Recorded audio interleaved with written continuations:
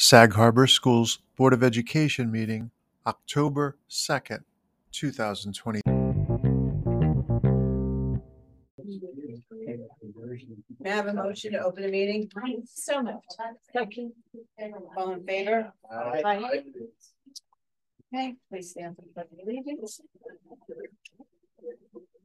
I pledge allegiance to the flag of the United States of America, and to the republic for which it stands, one nation, under God, indivisible, with liberty and justice for all.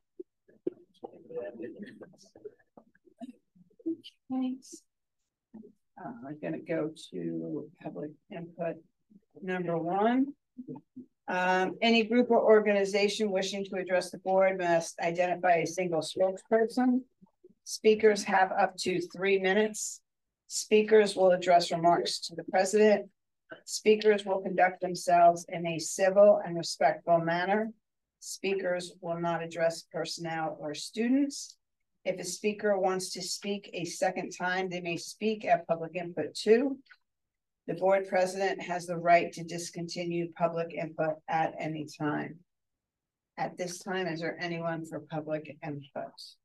Don't believe we have anybody in the audience. So I'm going to move to the superintendent's report. Thanks, Sandy. Pretty brief tonight. I just wanted to let the board know about our first 2 presentations, which will take place on the 16th of October and the 20th of November. Remember, we wanted to do 4 of these throughout the year. So on the 16th of November, we're going to do our assessment presentation, which will cover assessments pre-K through 12, but essentially 3 through 12.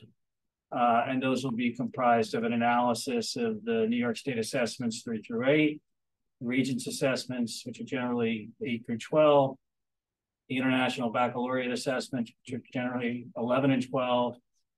And although we don't have a robust AP program due to the implementation of IB, several AP assessments as well. We may touch upon some we may touch upon ACT and SAT scores to the extent that we can get valid information. We'll present that. But that's scheduled for the 16th of October. And then the 20th of November, there's been a lot of talk about the food program. So we thought we'd do a comprehensive review of the district food program. Great. And have the food program manager come and present and provide an opportunity for anybody to ask any questions at that time. Great. Does anybody have any questions on that? I look forward to those. Sounds good. Yep. Great. Okay. At this point, I'm going to move to board resolutions. May I have a motion for board resolution 7.1 through 10.8? So moved. Second. All in favor? Aye. Aye. Unanimous?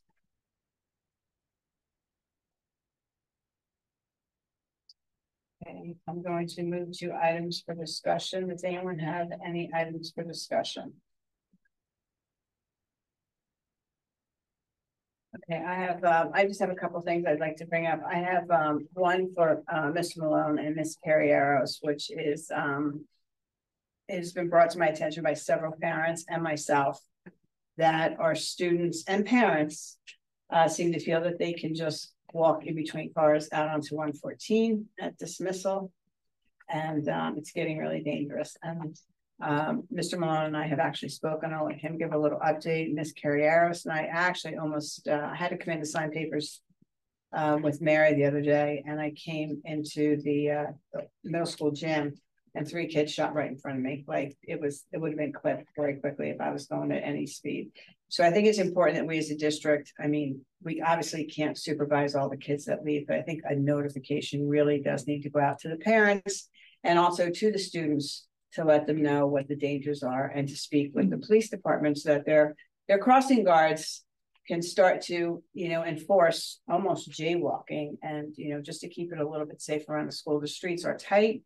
And 2:30, those kids are just darting out of the middle school, high school, especially they're getting their phones back. It's just so if Miss Carrie Harris and Mr. Malone, I know I've touched base with you guys, but I just wanted to make it public that, you know, this is definitely something that's concerning at least, so. Yeah, no, this school has brought it to our attention as Mr. Nichols and others. It is of concern. It's always important for us to have discussion about safety with the children, but also share that information with their families. In fact, this morning, I have one program for the kindergarten through fifth grade children. Mr. Nelson did an excellent presentation, more specifically about safety on the school buses, but woven dismissal, arrival and dismissal safety, and spoke about properly using the crosswalk. Okay. And a review of that presentation was sent home this evening. Wonderful. But I do think, you know, an additional follow-up to the safety around the school campuses is always beneficial. Great, thanks. Ms. And Carrie. we're happy to address at the middle high school level.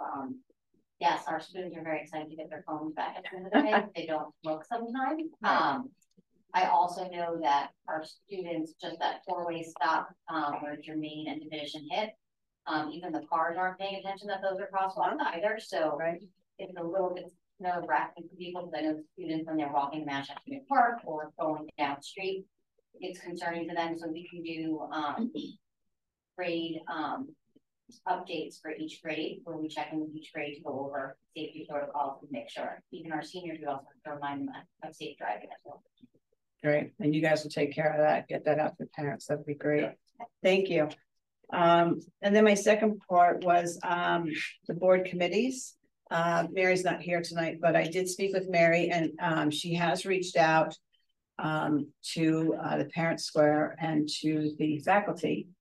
And we're still waiting on some more responses to those committees. So as soon as we can get responses, then we'll start to go through. There's not going to be any more Zoom meetings, like you're not going to be able to Zoom in anymore. And you know, are you going to be able to attend the meetings and have, you know, some tough conversations with a lot of the committee members to see if they really want to continue on those, and you know, try to make an effort to get people who really want to be engaged versus name on a committee. So as soon as we get that update, hopefully for the next meeting, we'll be able to get those up and running. My goal is to have them up and running by October as usual. So, and that's really all my updates at this point. Does anybody else have any? Do we still have committees that we're looking for people? Yeah, there's underrepresented? yeah, we said that Educational Facilities Committee, Policy Committee, and Diversity and Inclusion are still looking for, there's been a couple of staff members that have applied for those committees, which is exciting to see, but really haven't gotten a lot from the public yet. So hopefully the newspapers that are watching will, you know, get something out in the newspapers to encourage. You don't have to be a parent, you just have to be, you know, engaged in the community. Yeah, I mean, when people go out there and they say, oh, this isn't any good, come to a meeting, help us work through our situations. Don't, you know, just sit behind a computer, like, and be a part of it. So that's what we're hoping. So yeah. Sandy, do committees set their own cadence on when they meet, or is They do. At the first meeting, you go over the charter. Okay. Like, so we went over the charter last year with the Educational Facilities Committee, and we realized that, you know, it's like if you miss 3 consecutive meetings, you're not welcome back. And we've had many of that. So we go through that, and then what days work for you, and do we go ever? And there are some committees that didn't move a lot, and if that's the challenge, then they should bring it to, you know, either Jeff's attention or mine. And, you know, we'll work with what works best. But yeah, then we had, you know, I'm going to Zoom in, and we can't get it. It's just, you need to be in public. Yeah, I guess the reason I asked, the message is then, even if you're a busy person, come and engage, you know, sign up, engage, and you might be able to influence the meeting schedule so that you can. Yes, so that you can attend. And a lot of these committees are like once a month or once every few months. Yeah.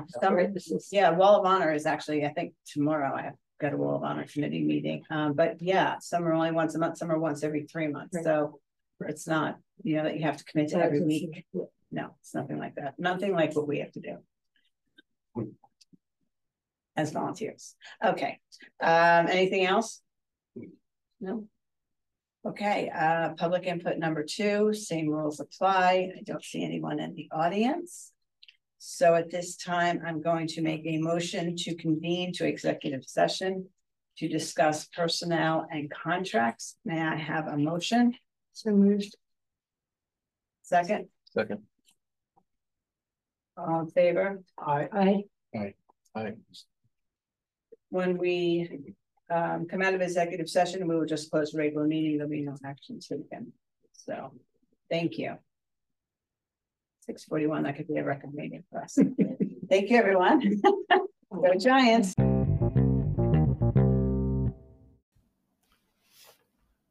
To view the video recording of this meeting and any presentations referenced, visit sagharborschools.org. Copyright 2023 Sag Harbor Schools, all rights reserved.